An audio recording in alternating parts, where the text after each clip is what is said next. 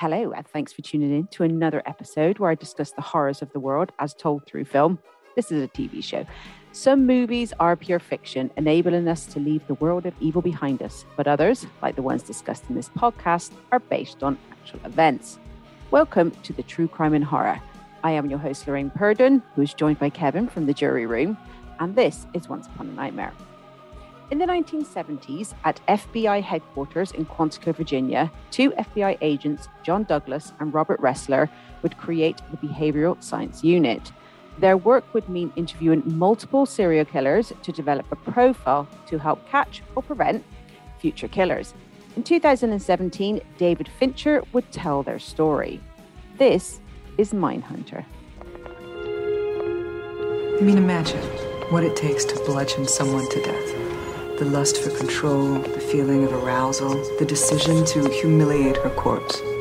How could you possibly get that from an ordinary police report? I can choke down the bile, manufacture empathy, when our subjects are at least informative. We decided no one was beneath our contempt. I'm trying to warn you, your attitude is going to bite you in the ass. You're developing a pattern of behavior that will not sustain you here. So young to be ruining people's lives. We need to know exactly how worried we need to be. Awful, raging, eating feeling is inside me. It's not our job to commiserate with these people. It is our job to electrocute them. We can't like everything we do. We're talking to serial killers. If any of this is going to work, we need to talk to more subjects. More! You want truffles? You gotta get in the dirt with the pigs. No, we don't.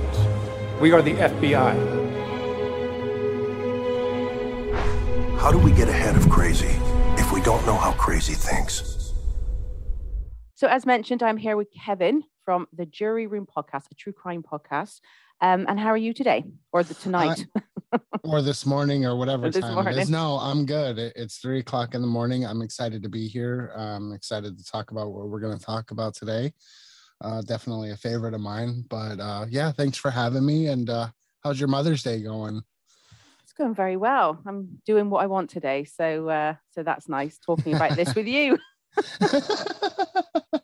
Well, I'm honored that you want to spend your Mother's Day, some of your time with me. You can be my kid for the day. No, but thanks for having me. The Jury Room podcast is, like you said, a true crime podcast. It's a solo narrative-based podcast. I do an episode where I talk about the true crime, and then I bring a guest on for the second episode, and we kind of just discuss the episode and the case and go from there. So, but yeah, so that's a little bit about my show. And right now I'm working on a series I'm super excited about. It's on addiction and breaking the stigma around addicts. So it's going to be a little bit of the drug history, and where I bring on people and I interview them about their story and their sobriety and their recovery, and how they did it and what kind of resources they were able to use. So I'm really excited about that. But yeah, that's a little bit about me and a little bit about my show.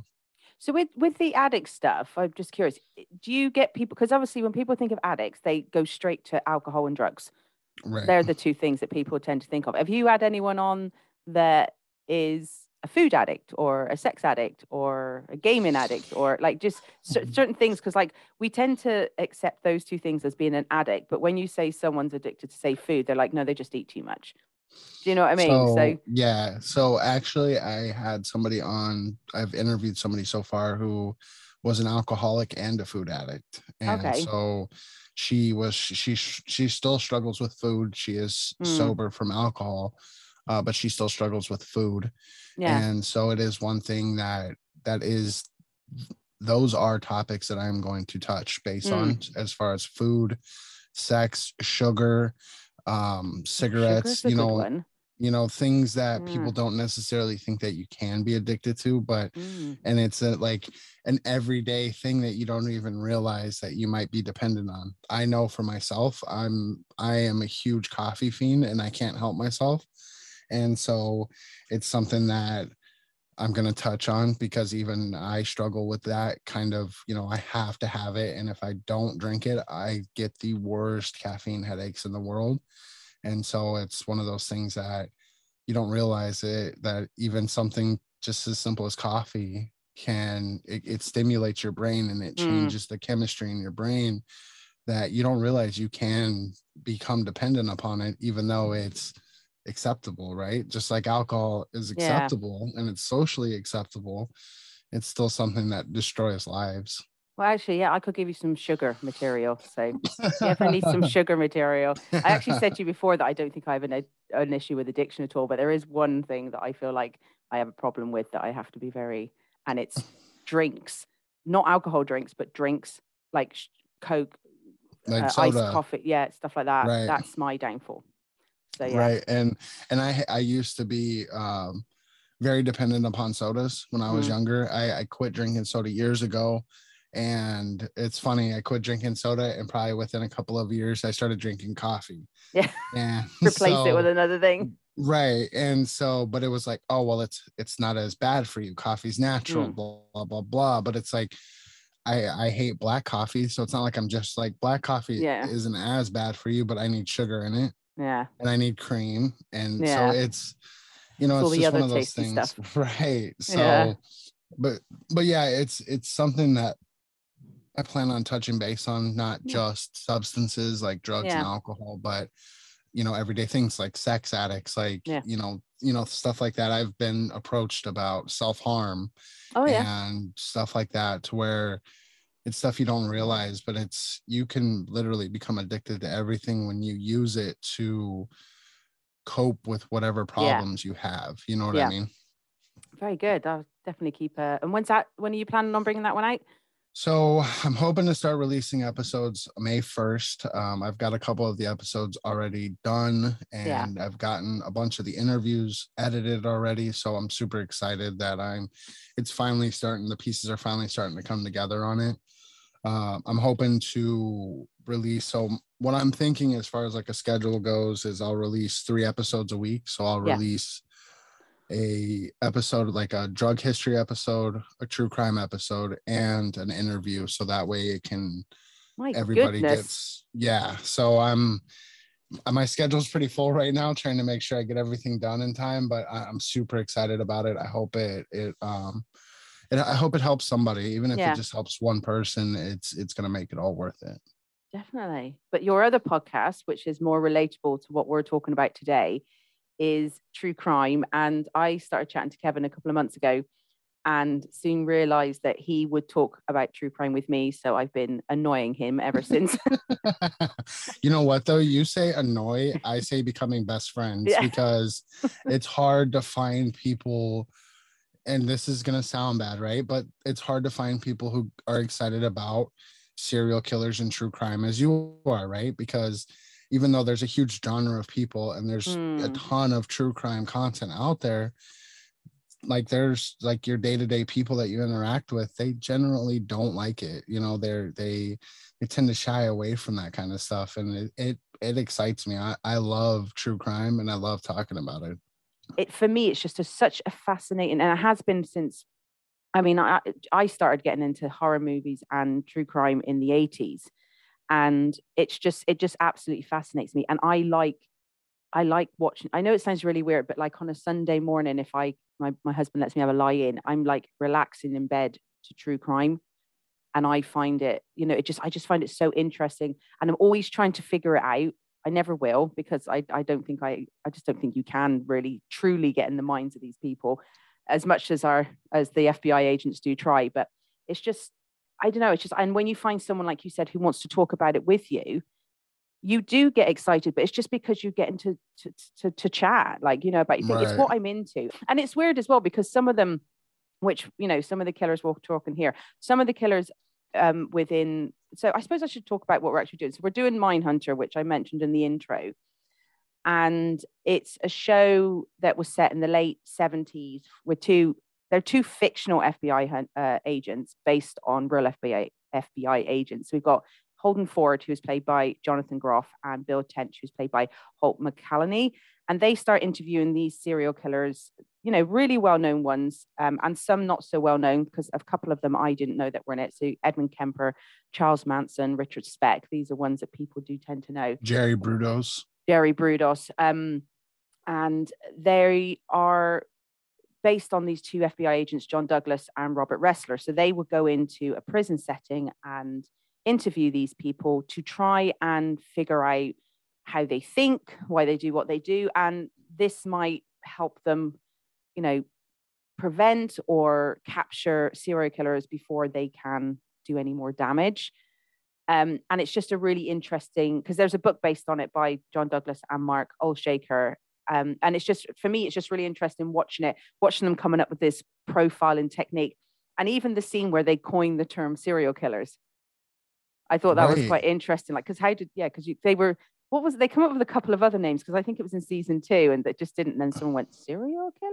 And they're like, yeah, like coming up with a name for a podcast. Wait a second, that sounds great. Like, yeah, the whole profiling technique that they did come up with, I think, is brilliant, because the reality is that we are humans, and just like animals have patterns, right? And just like humans are just another species in, you know, the grand scheme of things, and we all have patterns, whether it's positive or negative. And so it definitely is eye-opening to think that you're able to predict a pattern, and most of the time their profiles are pretty spot on. Yeah, they have a generalization, but they usually fit in that spectrum pretty damn close to what they think that profile is. You know, as you did, you profiled me before you even saw me, right? And you were guessing. You and I were talking about it beforehand. You were a little off, but you also got a couple of things right. So it's, you know, it's that being able to, you know, profile someone based on the information that you're given, I think is very, very fascinating. Yeah, and I think as well, it came in a time where, because if you know you watch the show, you'll see that some people they're not very open to the idea that you can actually do this. And plus, when other people come in on someone else's territory, you know, police don't like their toes being stepped on. You often hear stories, I think, especially back in the 70s in California, where precincts wouldn't speak to each other, and there was a few killers on the go at the same time, and you know, this kind of thing. So it was like all so new, and I loved how they kind of like got everyone's backup, including each other. Because when you look at Ford and Tetch together, they're very different people. I wonder how much of that was actually like real, because while Holden Ford, he's brilliant at what he does, he must have been the most irritating person to work with, if that was what John 100%. Douglas was like. Yeah, they're night and day difference, right?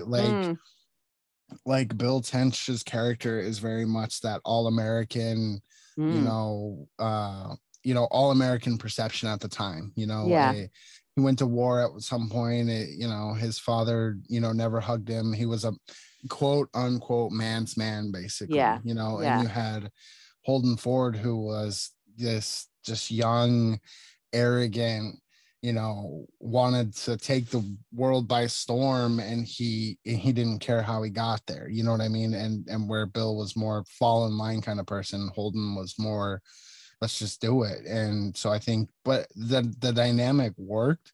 But yeah, I kind of wonder too if the two real people that it was based on were like this, because I couldn't stand working with Holden for sure.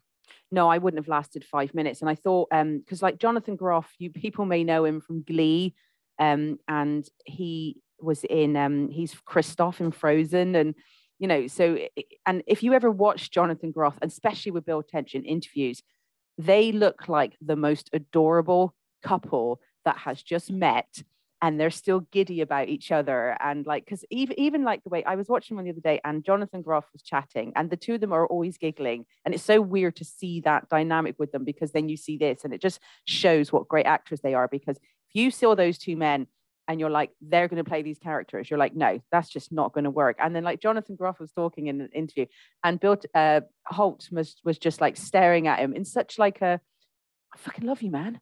Like, do you know what I mean? But it was just absolutely gorgeous. I love watching the two of them. And then it comes to this, because when I saw Jonathan Groff was playing this, I was like, really?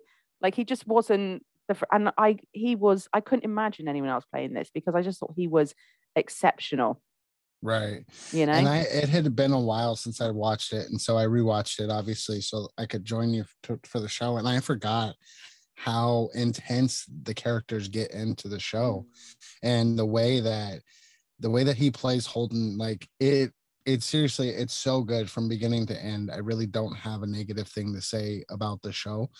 And so it's just amazing to watch them develop the characters and then get into talking to the serial killers and what they do to go into the prisons, and it's a really, really good show for anybody who hasn't watched it. Another thing I wanted to touch on too, was that the whole dynamic, they nailed it so well. Like even with Bill Tench's character and his wife, his wife was supposed to fall in line, and she was kind of pushing against them with their son. And then, Holden had this expectation of his girlfriend, and his girlfriend was pushing against that, and she didn't like it. And it was the whole dynamic of the show. They really nailed the time frame. And then you had Wendy, who was a lesbian, but she wasn't out. So it was awkward when everybody would ask her about her husband, and she's like, well, I'm not married. And they're like, what the fuck? And she's got a partner. And she's got a career. And a career, right? Career, and a partner in Boston. And so they definitely nailed that dynamic of the time in the show. Yeah, no, I thought all three of them, because like I found with Wendy, it was a tough one, because you could understand her getting frustrated. And I think the interview where she goes with what was the other guy's name? The other agent. I can't remember his name now. The guy that told on everybody? Yeah. Oh, I don't remember what his name is, but I know who you're talking about. Yeah. So when they went to interview Henley, Wayne Henley, wasn't that his name? Who was Greg Smith. You're talking about Greg Smith, right? I thought, didn't they go and interview the guy who killed with Dean Carl? I can never say his name right. What was his name? Elmer Wayne Henley. Because do you remember he wouldn't talk to them, and then she starts going on about because he obviously was younger than Dean Corll, and she then tried to relate to him by saying, yeah, when I was in uni, I started seeing my professor, and she was this and she was that. And the guy that was with her, do you remember in the car, he goes, God, well done for coming up with that story. How do you do that?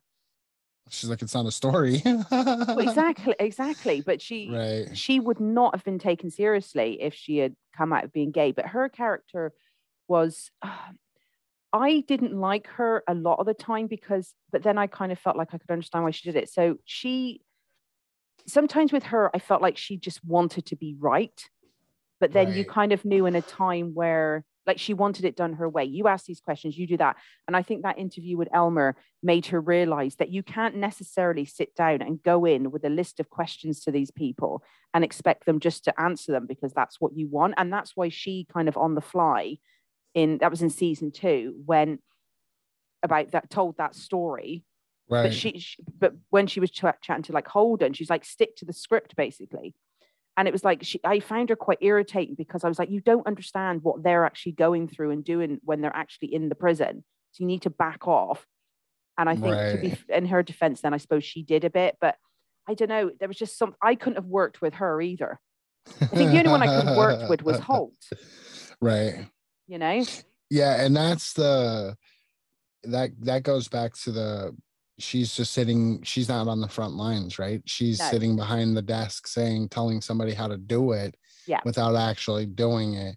And then once she gets in that situation, she realized, I can't do this. You know what I mean? I need to try to relate to them. Greg, his name was Greg. Sorry, I had to find out his name. But I suppose when you think about it, that's the way in, like, especially in, because I know people that work in like the care industry and all this kind of stuff.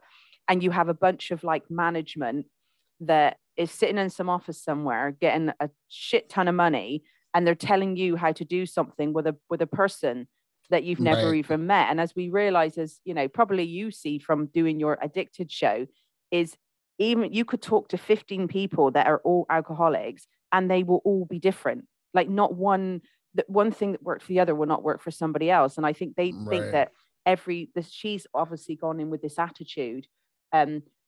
Just ask them the same questions, but they're all very different. Right. You know, and that, you know, all or nothing mentality, it just doesn't work. We need to realize that people are unique and they have different needs. Even if they've got exactly the same crime, they did everything the same. It doesn't mean shit. It doesn't mean the same. Right. No.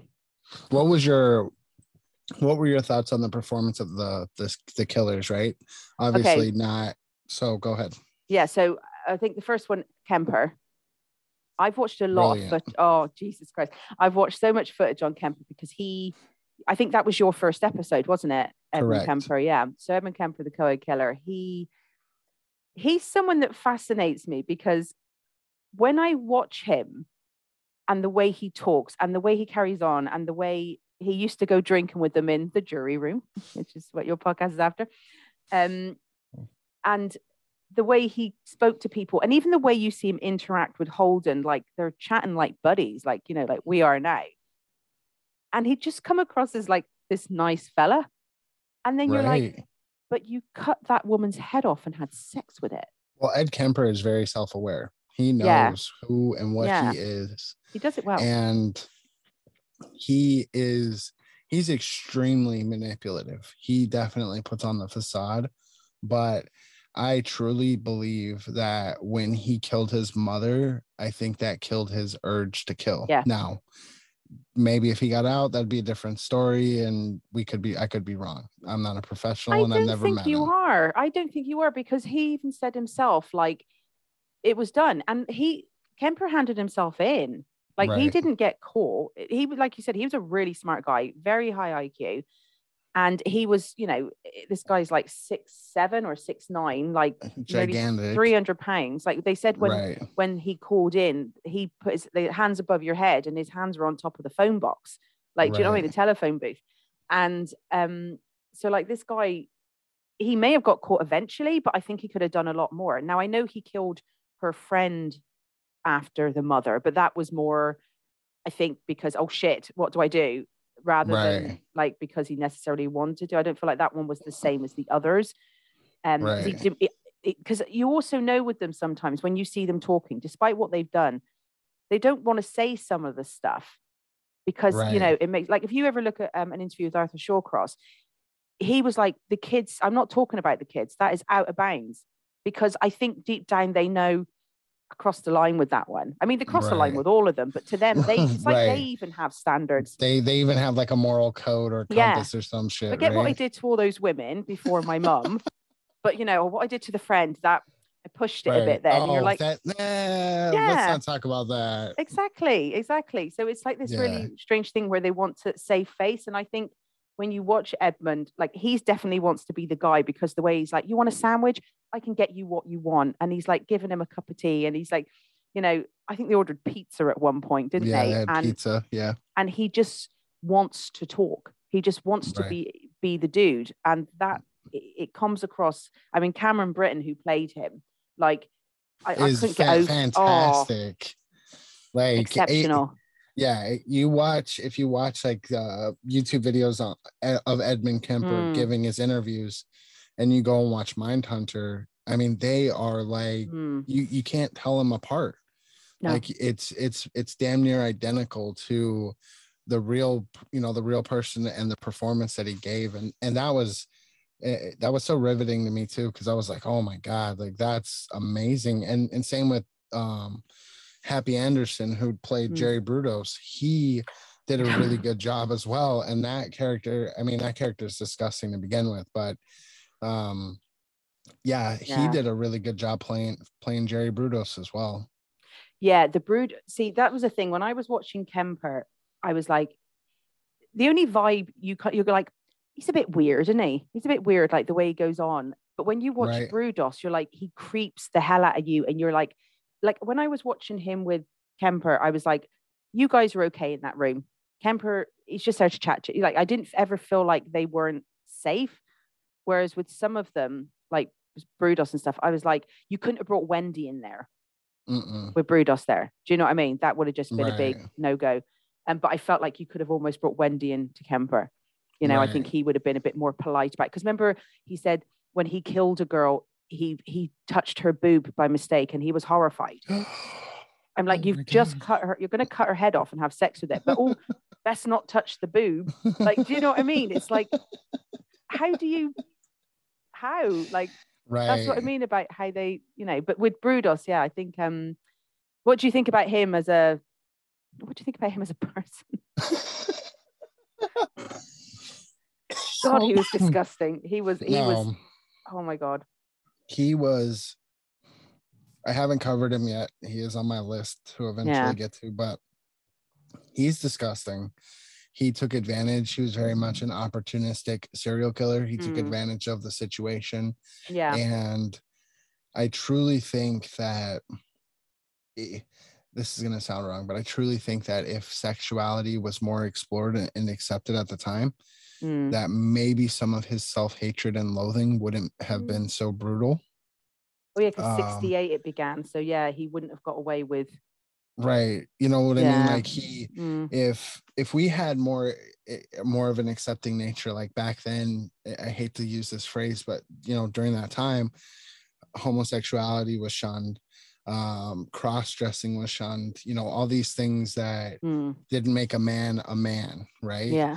And so if I feel like he probably just had a lot of trauma from that, because he probably hated himself so much, but at the same time he was just a narcissistic piece of shit who liked to kill people, and so that's what he did.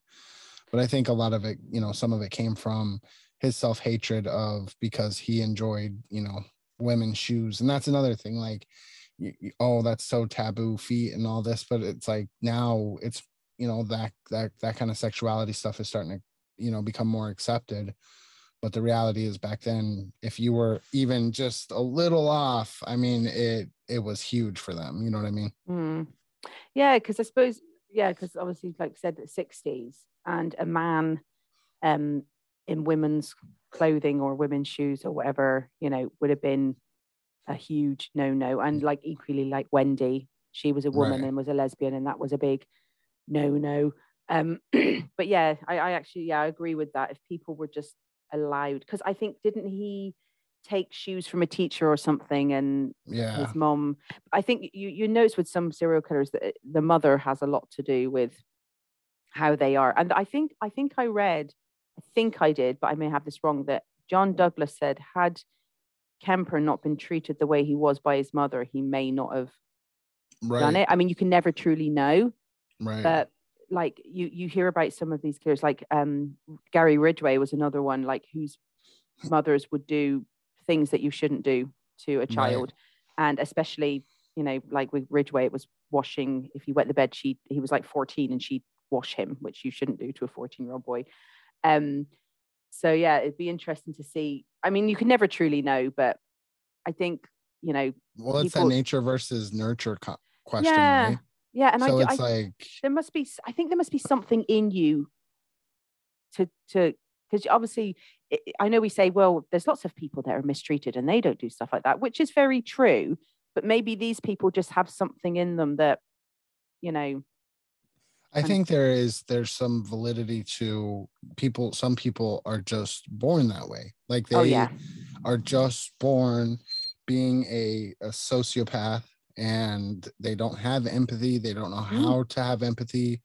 But I truly think, and this is just my opinion, again, not an expert, I truly think Edmund Kemper was groomed that way. He's a product of his environment. He is a product of his environment. His mother hated men, and that's just the way that it was. And she was very, very brutal to him as a child. I mean, would call him queer and you know, a sissy if he, you know, played with a doll, or, you know, he locked him in a basement. I mean, she just hated men, and she made sure he knew it. And so, being that when you're a little kid and a little boy, it's almost like you want your mom's approval. You know what I mean? Like you want your parents' approval, but you know, your mom is like your everything when you're a little boy. And when you don't get that approval, it definitely is, it can be very traumatic. And with her being abusive, I think it drove him to that point. And that's why I think when he killed his mom, I think that's when it just kind of died out inside for him. Like, okay, this is it. Like everything I was harboring and I was holding on to is gone. Now, I had a lot of empathy for him up to the point that he started killing. But once he started killing, that was it. That empathy is gone. But I definitely empathized for him just going through that abuse as a little kid from his mom. Yeah, because with him, it's like he killed his grandparents. I think he was like 15, and he killed Right. the grandmother, who was a bit of a, she was the same kind of person as his mother. And then like he killed his grandfather, who he liked and loved, because he didn't want him to be upset that his wife was Right. dead, which shows that that's a caring side, a mercy kill almost, even though, right. You're still killing somebody. It doesn't matter if it's mercy or not. Right. But in his head, it was. And I wonder if he had killed his mother, if he killed his mother at the start, all the other stuff might have, would it never? I mean, this is all like if, because you just don't know, do you? And I do agree with you that some people are just like evil as hell. So when you're looking at Kemper or someone, like I said, we can kind of go, it's hard to sometimes put the person with the crime. But then like another character who's in here I mentioned was Richard Speck, and he murdered 8 nurses. He raped one of them. Apparently it was, at the start they thought it was more, but it was one. And he terrorized these women in their own home, and one managed to get away because he was like, I'm not very good at maths or something ridiculous like that. But he came in and straight away he was disgusting. But I think this is a really good scene of when, because I don't know if you've listened to any John Douglas interviews and stuff like that, but he has a certain technique where he goes in with an agenda, as in, I will do whatever it takes to get the information I need. Whereas if me or you was sitting across from someone who'd raped and murdered children, we would find it probably hard to talk to them without being, you son of a bitch. like what you see Bill is a bit more. So when he meets Speck, who comes in with this little bird, and Speck's all like, fuck you, fuck this, he's screaming, he's shouting and all that kind of stuff. And then he goes, when I'm going to use the C word now, prepare yourself, but he goes, who do you think you are to take those nice 8 ripe cunts from us, or something like that? And you're like, Speck's like, what? And he's like, you're even sicker than I am. But I just thought that scene, that kind of summed up what it was they did, and like the disgusting people that they have to deal with. I think Speck for me was the one that made me go, these people are fucking vile. Even if they do come across as nice sometimes, they are just vile, disgusting human beings. And he just, and he throws the bird. Oh, I do. That was when he threw that bird. I was like, oh, I forgot about it. And then when I resaw that scene, when I was rewatching it, I was like, oh shit, I forgot that because he felt challenged. He felt like his masculinity was, in question. And he was like, I'll show you, and, throws it. I'm like, damn, like that's brutal. And then he goes, you want to know why I did it? And something like that. He goes, I guess it just wasn't their fucking night. Yeah. And then when he's interviewing Gene Devier, is that how you say his last name? Daryl Gene, Devier. Whatever. See, he was one I'd never heard of. I'd never heard of him. Yeah, I hadn't heard of him either, but the way that they extracted the information, the way they set up the scene for it, it was brilliant to just put those pieces around the room. And then for him not to record the part where he's talking about how beautiful this 14-year-old girl is, and how her little skirt was so short, but then starts recording when he starts confessing, because of all the different pieces around the room. It was amazing. And that's the beauty of it. They just set it up to put these people exactly where they needed to be for them to be able to confess to their crimes. Yeah, because he was like, at night he would do it with some people because it made them feel more relaxed, and he'd have them sat in a certain way. And then when he was talking about, see, that just showed me like how like pathetic this guy was, is the fact that we all knew he did it. I mean, he was terrible at lying and all this kind of stuff. But when it was like, when he starts going on, like you said, about these girls, sometimes they look older than they are, and started talking the way he was talking. I mean, I was like cringing, like probably, well, hopefully everybody watching it. And then, but the guy was like, yeah, you're right. Yeah. And I thought, really, that's all it takes is for him to like go, look at her, she's a hot piece of ass. And you're like, yeah, I had that, because he had to brag. He had to say, yeah, and I got a piece of that. And I thought for that small moment where you got to basically brag about getting some young girl, and now you've literally ruined your whole life because you just had to say it. I thought, you fucking idiot. Like, Right. 100%. But it's one of those things too, though. And not all serial killers want it, but a lot of them want that, to be able to brag about it. They want to be able to, oh, look what I did, and that was another one. He just wanted that notoriety.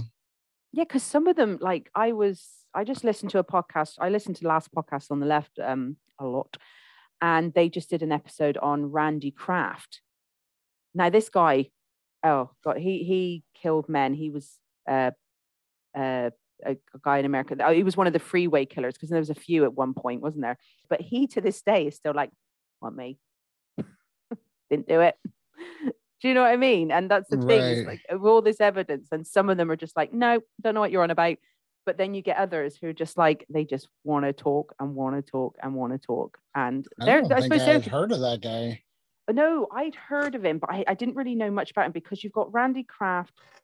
William Bonin is another one. I just covered someone not too long ago that was killing people, in men, actually, and I don't know why I can't think of it. Let's see. I'm pulling up my. Is it William Bonin? Patrick Wayne Kearney, the trash I bag did him killer. in. Yeah, I did an episode on him. Yeah. He was another one that was killing men. Yeah, he's another one. There was a few of them, you see. So it was kind of like there was a few of them, and I think they were crossing over, because I think especially like the 70s, that was a big time for where you had a lot of different people that were killing at the same time around the same area, and the bodies were definitely piling up. Yeah, and it was hard to know, but unfortunately, because like sometimes, especially with Randy Kraft, I think because he was gay, and he was killing gay men, and as they put it in last podcast on the left, they're like, sometimes the police don't want to deal with it because it's too icky, because they're gay men, and they don't want to, because we have this weird thing where if you're a sex worker, if you're gay, if you're as we saw with season 2 and the Atlanta child killers, if you're Black, it's like it's just so bizarre, isn't it? Because in the second one, like I think it was like 13 kids or something had died, and then they're like, maybe we've got a bit of a fucking problem here. And even when they caught the guy that Wayne Williams guy, he got done, but only for 2 murders, I think, of 2 white grown men that weren't even children. So to this day, apparently, he's never been convicted of all those children, even though they know he did it. And you're just like, but that's solely because I 100% believe it's because they were Black kids. Well, you just like in the UK, in that area, you have the Ripper from the 70s, right? Who Dr. Ripper, there was how many women died, sex workers, before they were like, oh yeah, we have a serial killer, right? And then it's fucked up that whole perception of why there are groups of people that are less than other people. I never understand that. That's something that, since I've gotten into true crime and cover a lot of these cases, that you do see that homosexuals, especially during 60s, 70s, and 80s, if you were homosexual and you were being killed, they didn't forget about it. Yeah. Sex workers don't give a shit. Even to this day, even if sex workers are getting killed, they don't give a fuck. Drug addicts, alcoholics, minorities, indigenous women in general, unless you're blonde-haired, blue-eyed, beautiful, this picture perfect girl next door, picturesque physique or whatever the fuck you want to call it, then they don't give a shit. They literally don't care. That's something that over the course of the last couple of years that I've realized, like, I know this is controversial, but it really upset me that Gabby Petito got as much coverage as she did. Now, I'm going to asterisk that and say I'm really happy that her family got justice. Her not justice, but her family got answers. Yeah. They were able to find her body. They were able to find Brian. Cool. I'm really happy for her family. But I think it's fucking ridiculous because she was this girl next door picture that they blasted it. And there was a lot of true crime people who covered it. There was a lot of media coverage who covered it. Oh, but what about everybody else? What about all the other No. people that go missing every day? What about all the other women who go missing every day? Like, there's so many different ways to use your platform. Why just this one person? Why not everybody else? Yeah, it is something. We had a case here back in 2010. I was working in the media at that time, and her name was Joanne Yates, and young woman, successful, pretty, white and all this kind of stuff. And the coverage was, because I was working in the media at that time, and that's all papers were for weeks and weeks and weeks, because it was around Christmas and all this kind of stuff. And the guy that did it was, I think he was from Denmark, Vincent Tabak, his name was. And the coverage was insane. And yeah, but I don't think she didn't. I think she deserved that coverage. Of course she did. You know what I mean? She did. Right. And I'm glad that they got it sorted and all this kind of stuff for her. But yeah, in those times, there would have been somebody else as well. But if you don't fit, like, I know for a fact, right, that if my kid, we do all right for ourselves, she's a little pretty white girl and all this kind of stuff, she'd get so much attention. But that equally, one of her schoolmates who isn't that wouldn't. And that's great for me. And that's great for your family, but it's not fair for their not. family. Yeah. And I just don't understand it, because you just, like, and I think, people sometimes they kill sex workers because they're ridding the world of all these bad people. Like, you know what I mean? No, you're the bad person. You're the one doing the killing. Sorry, but sex workers, and yes, it's still sex, it's still work.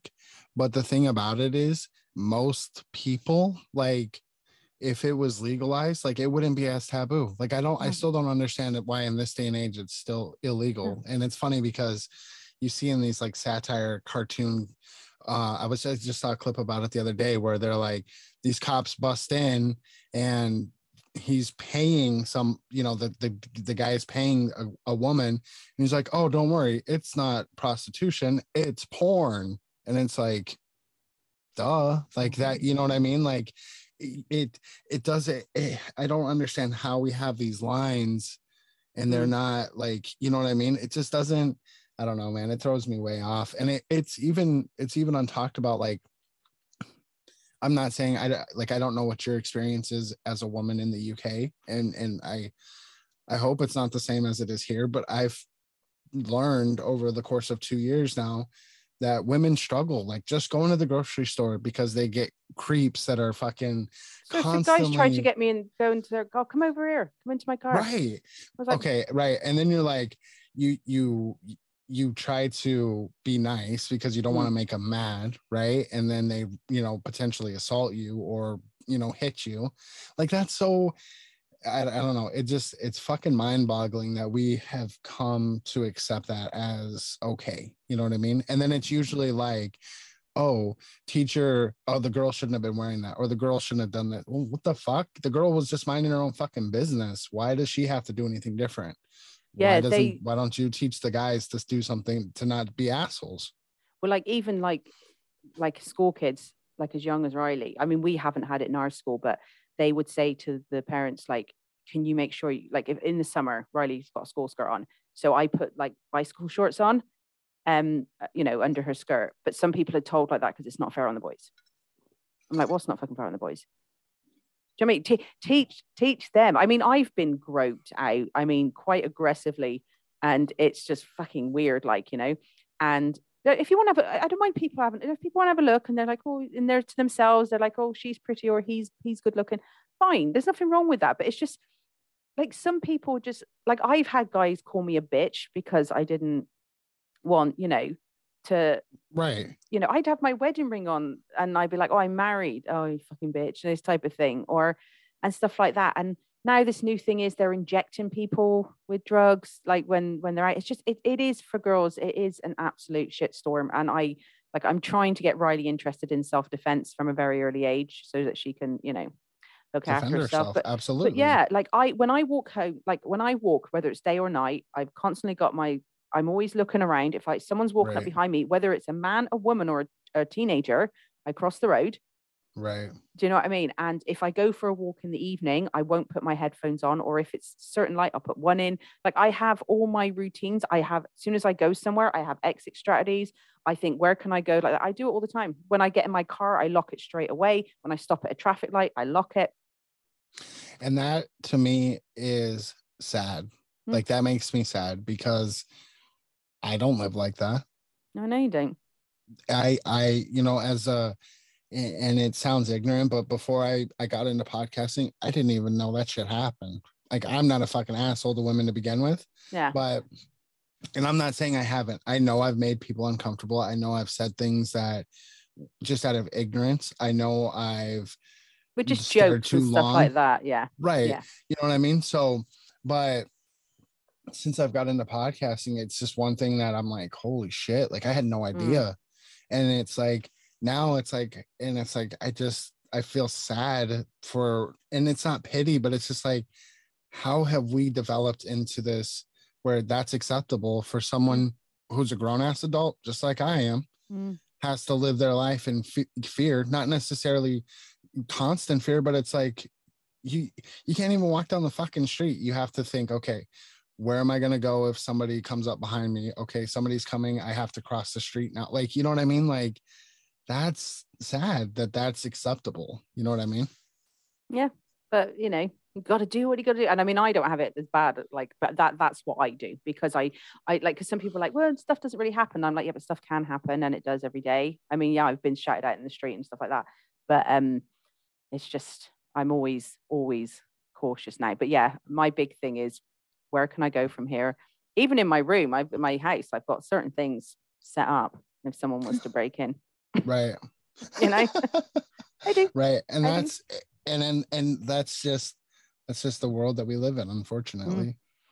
Yeah. But yeah, I think for like the women in this, especially the sex workers, yeah, they just don't, and probably with retrospect as well, because they were nurses, so they were good girls. Like, do you know what I mean? Right. So that's why people would have been more into this, because they were, you know, but I don't know. It does make me really sad that certain things get the attention that, you know, everyone deserves the attention. You know, even if you're a homeless person on the street and nobody knows you, you're still someone, you know, and they just, they just don't do it. But this guy, like the Devier guy that you mentioned, I didn't know much about him, and I didn't know not much about him. I'd never heard of him, and I'd never heard of Monty Ralph Rissell. He might have been the second one, actually, and I'd never heard of him before.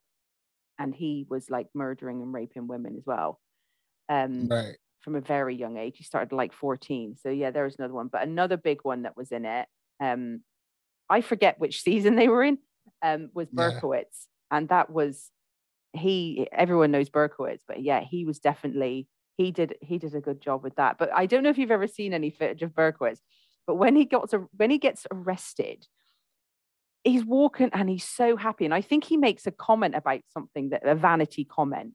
Like, he is lapping up all the attention. Oh, without a doubt. You know?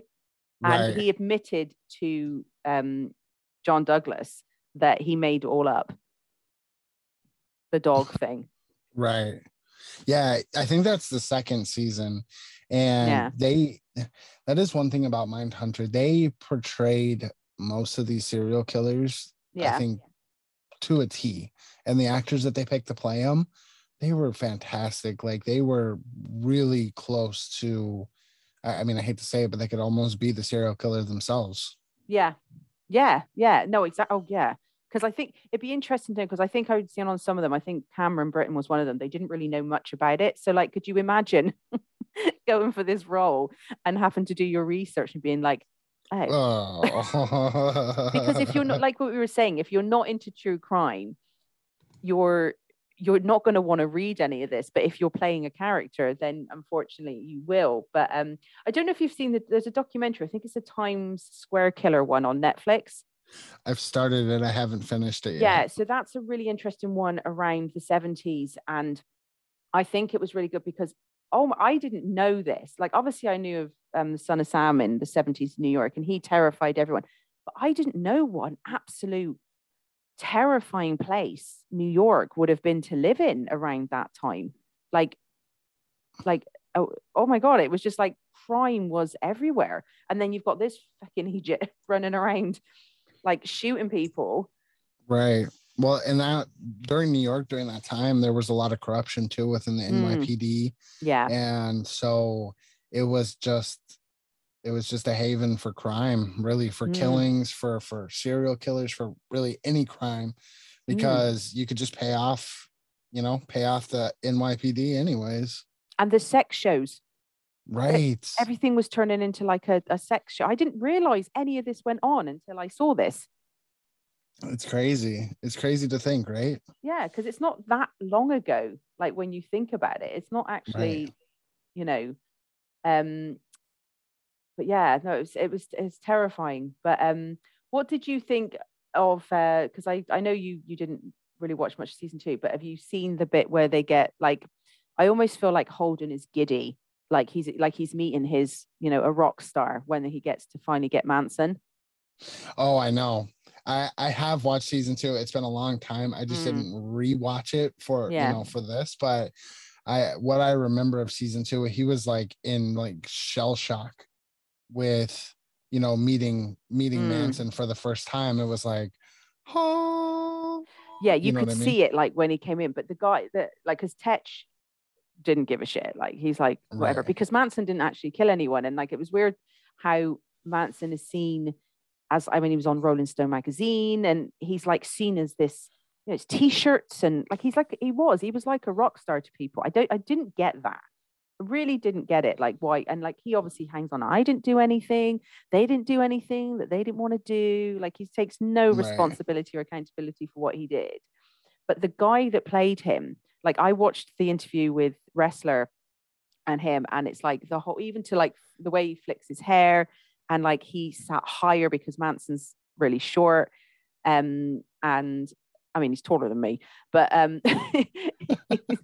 everyone's taller than me. Tiny though. He is a tiny man though. But I think that's what I don't think it's necessarily his height, even though I think he's like 5'5" or something. I'm only 5'2", but he's just a little, like he's a very slight person, isn't he? He looks like somebody you want to just put in your pocket. Yeah. Just, but I don't know. It's just, how did he manage to like get all these people to do what they did? Okay, well, think about like cults, right? Yeah. Like it's the same thing. They exert this control over people. They indoctrinate people to the point that they're willing to kill for them or die for that cause. You know what I mean? Yeah, I do think he is a very interesting character in the way he like preaches, and like when he's like talking to Bill and he's like going on about how you don't look very free to me, and he's like, well, you don't look very free either. And it's true, because Tench is going through this thing with his own son, and who is, Robert Wrestler did have a son, but apparently he wasn't he wasn't trying to kill people. But it's interesting because they were both trapped in this, and like if anything, Manson looked happier than what Tetch did. Right. Yeah, because his marriage in the second season was falling apart. His wife didn't barely want to have anything to do with him. No. And the that was again the product of the time, right? His son wasn't, I guess, a picture perfect son. He was on the spectrum, and he had learning disabilities, and he wouldn't talk, and so that challenged, I think, the way that he portrayed it is that it challenged his manhood, because he didn't have that, oh, my son isn't this gonna be this great, and he's playing baseball and he's out with his friends climbing trees, and the typical stereotypical thing. But I think with in season 2, because like a lot of these guys, obviously they ended up divorced, and I don't know how you could have a relationship with all the going away. And I think when they were interviewing, like going to prisons, interviewing serial killers that were there, I could kind of understand in a sense why she was like, you're going away all the time, stuff like that, because these people are caught already, you know what I mean? So they're secure behind bars.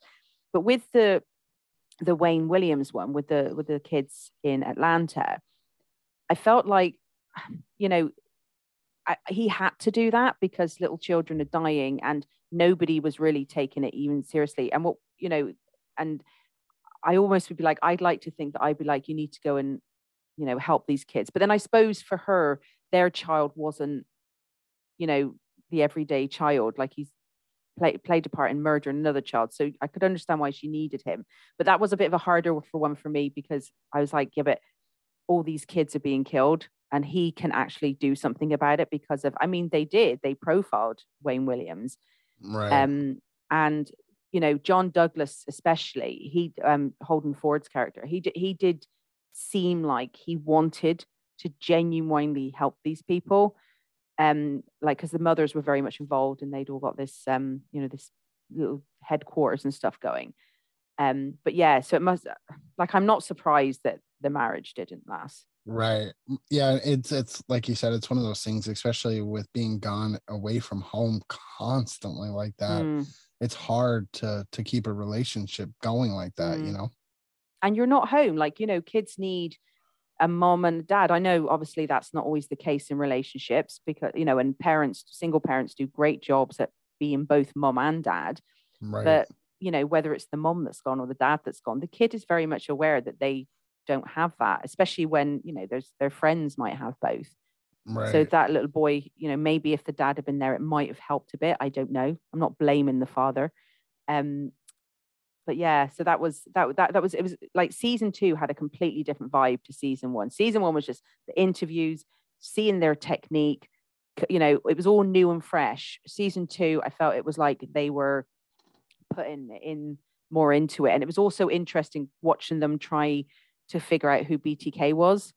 Oh, I know. He wasn't in it a lot, was he? It just not in the second one, but just enough to yeah, to keep you interested to see if they were going to be able to solve it. And they did a really good job of developing that storyline too. And that's why I was super sad when I found out they weren't going to bring the show back, because I really wanted them to develop the BTK aspect. I fucking hate that guy, but from the show's perspective, it was such a good storyline for them to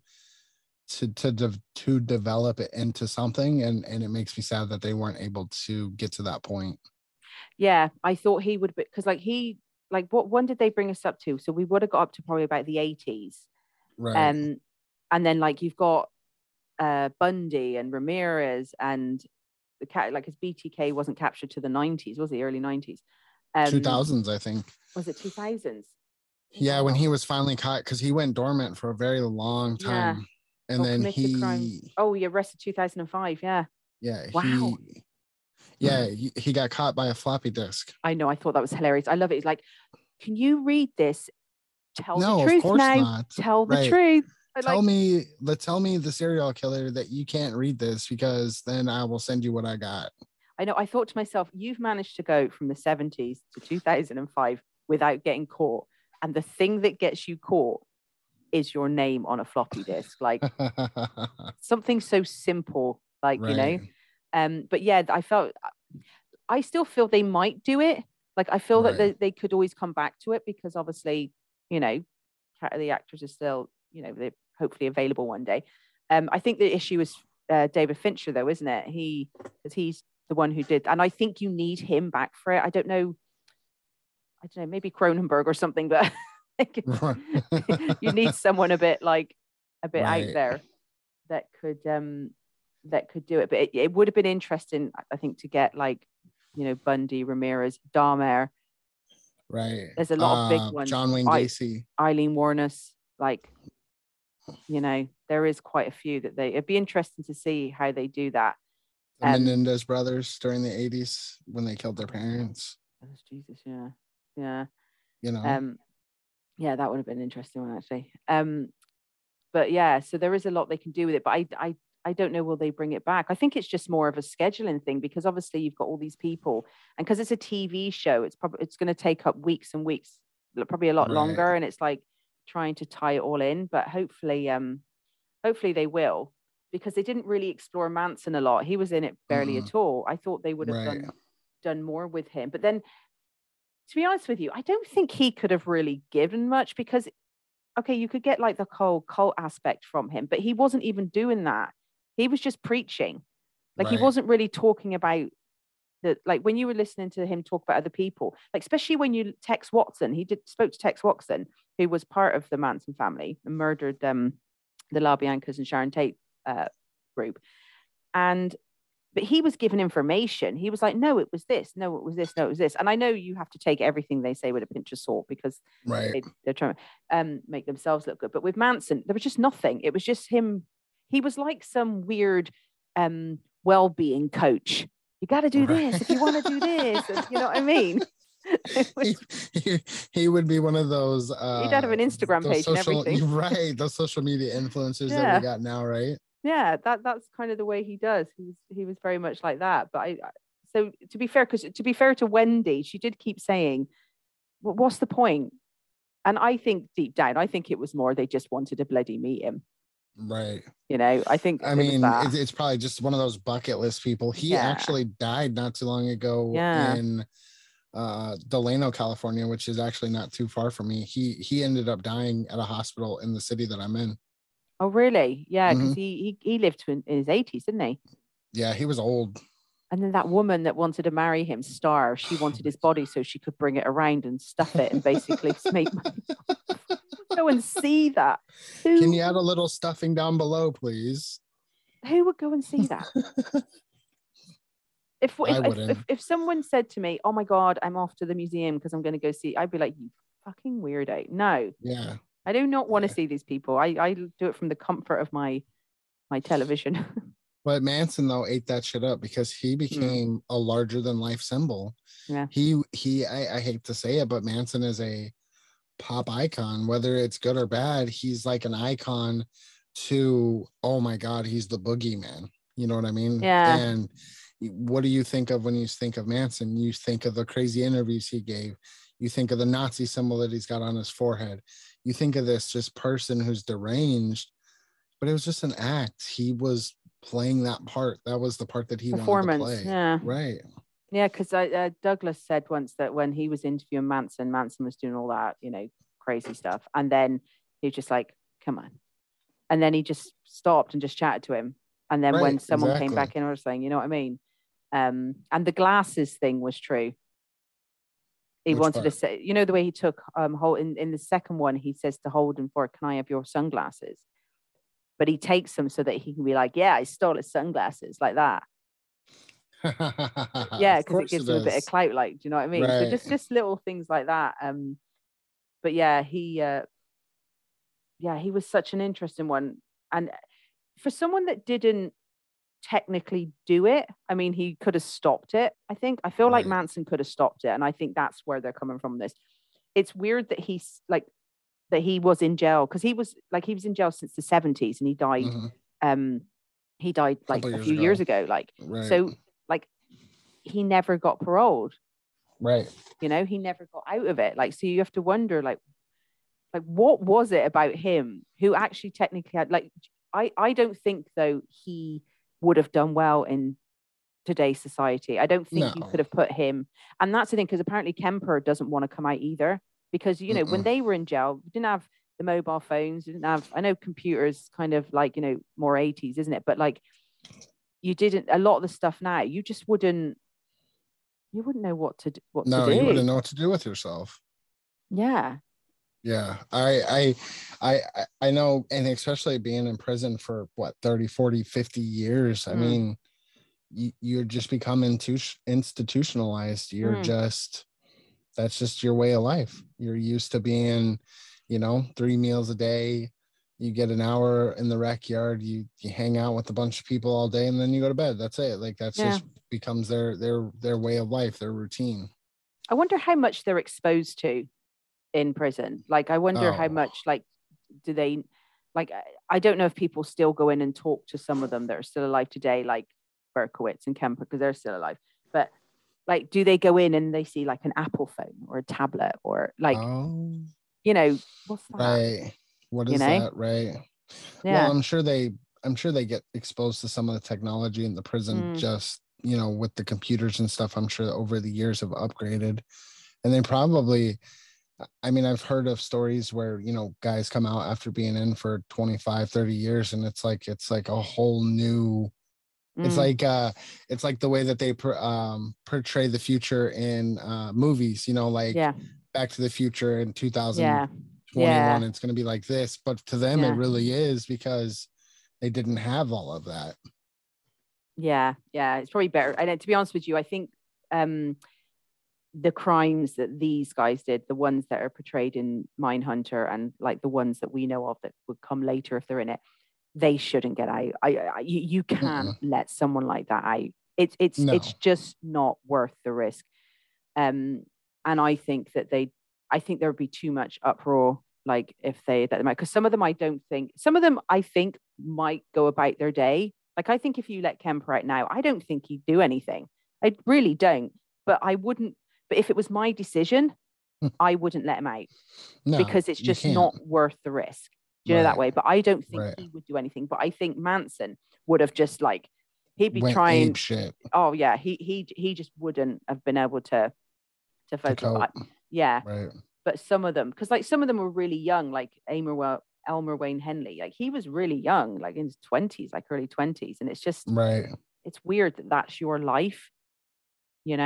Right. I mean, and then it comes to a point where you're in prison longer than you've even been alive. You know what I mean? Or not being alive, that doesn't make sense, but free. You know what I mean? It soon becomes.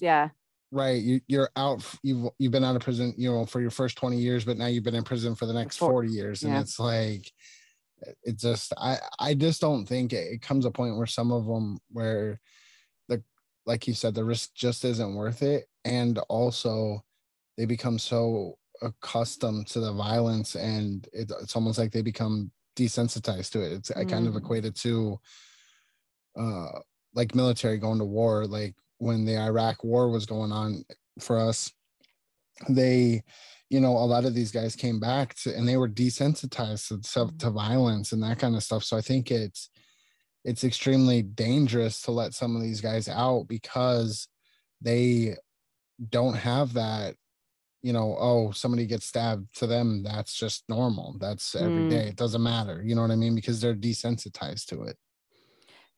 No, I agree. It's just, but even talking to some of them, you can just see that there's just nothing going on there. Like and some of them just strive better in that structure. You know what I mean, where they function better as being told what to do all the time. You know what I mean? Routine, isn't it? And John Douglas said once, they were talking about rehabilitation, and he said, rehabilitate what? Because there's with some people, he says, there's nothing to rehabilitate. Right. And I think that's, wouldn't it be great to think that we could sort all these people out and they come out and but it just wouldn't. I don't think you could. I think some of the stuff that some of them have done is so far out there that you can't. You just can't do it. Like, because as well, like Kemper, he played like you said, he was very good at, like, he was very intelligent, manipulated people. Like, wasn't he at a session with a head in his bag?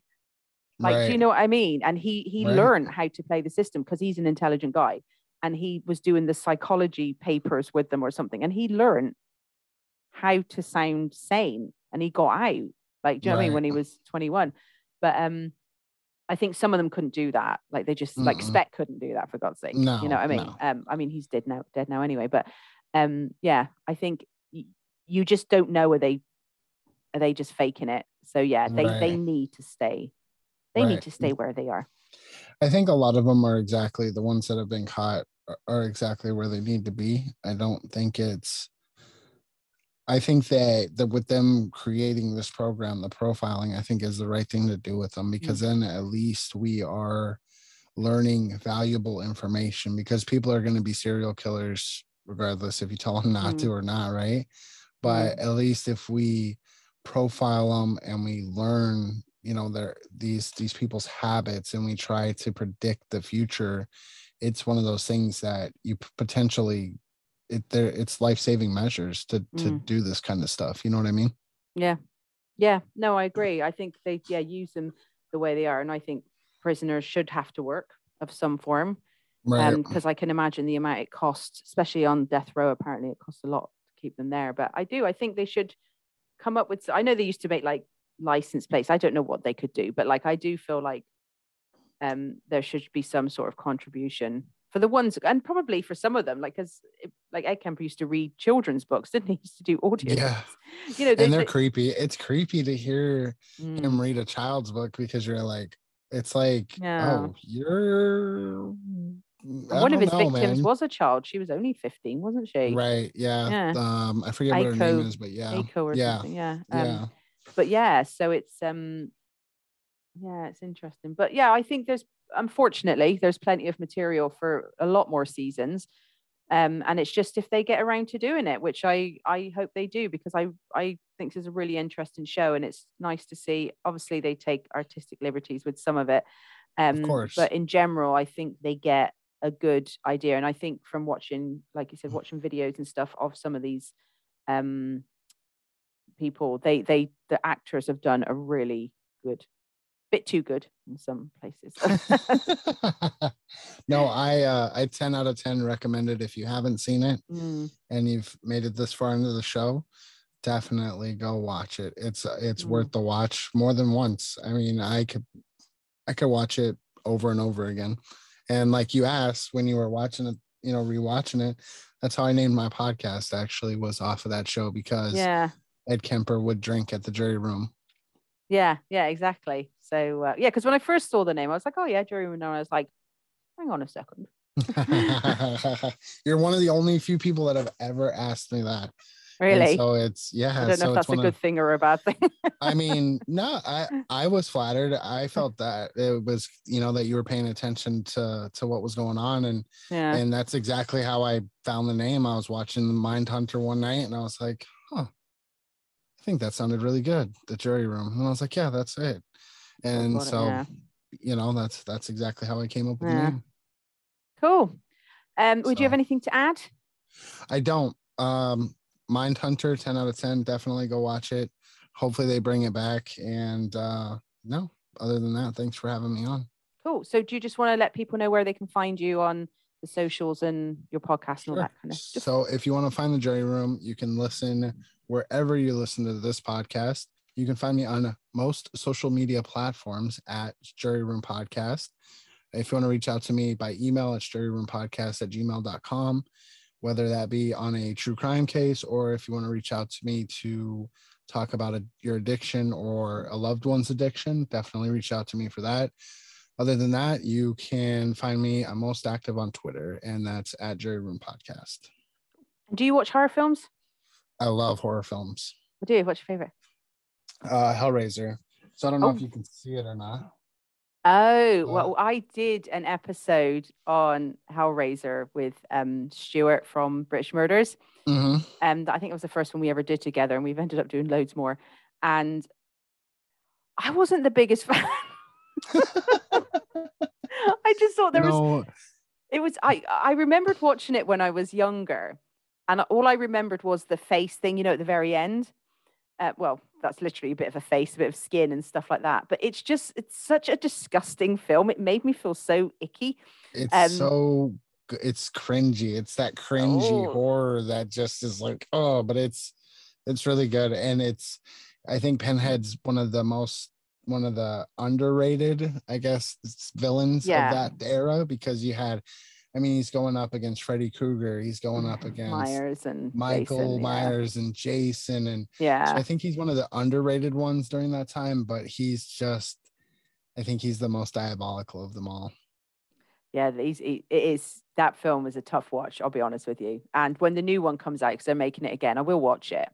Right. But I'll have to get you on to do a horror film.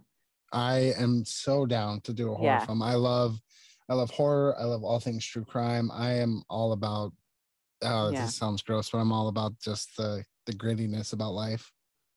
Yeah, I am too. Don't get me wrong. I still love my chick flicks and all that kind of stuff. But yeah, it's what I watch. Like on a Sunday night, and I know it's Mother's Day, but tonight I will get my iron in. I will get a glass of wine, and I'll put on a true crime documentary. Yeah. That's what I do. That's my Sunday night ritual. And my husband's like, look, if you don't want to do the ironing, I'll do it. I'm like, no. You're like, first of all, you're fucking up my mojo. This is my time. Exactly. So I'm the same. You can tell, I think you can, as I said, I think I text it to you. You can tell a person by their Netflix account. Well, if I went missing, they would stop looking at mine, because looking for me if they looked at mine, because it's all horror or true crime. Yeah. Cool. All right then. I will let you go because I know actually it's like 4 o'clock in the morning there now, is it? It is 4 o'clock now. Oh goodness. You need to go and have your nap. I'm gonna go have my nap. That is exactly what I'm gonna do. Well, I'm gonna go for a walk around a lovely arboretum, sorry. And I will chat to you again soon. Don't hang up yet.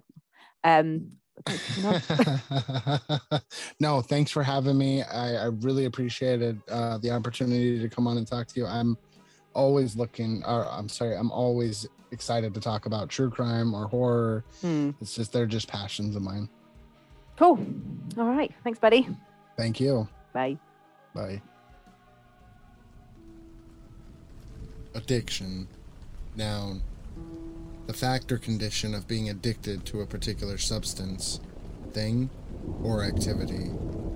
An overwhelming compulsion. As a species, we have a fascination with wanting to escape the prisons of our lives. To feel like we can dance with these toxic substances as a way to feel something different and new. We think we're always going to come away unscathed. We never expect to find ourselves addicted. This series will explore the need to escape our realities, the history of our fascination with the illicit, and to share the stories of those who have come away from the battle, war-torn and battered, but alive. Welcome to Addicted, a Jury Room production.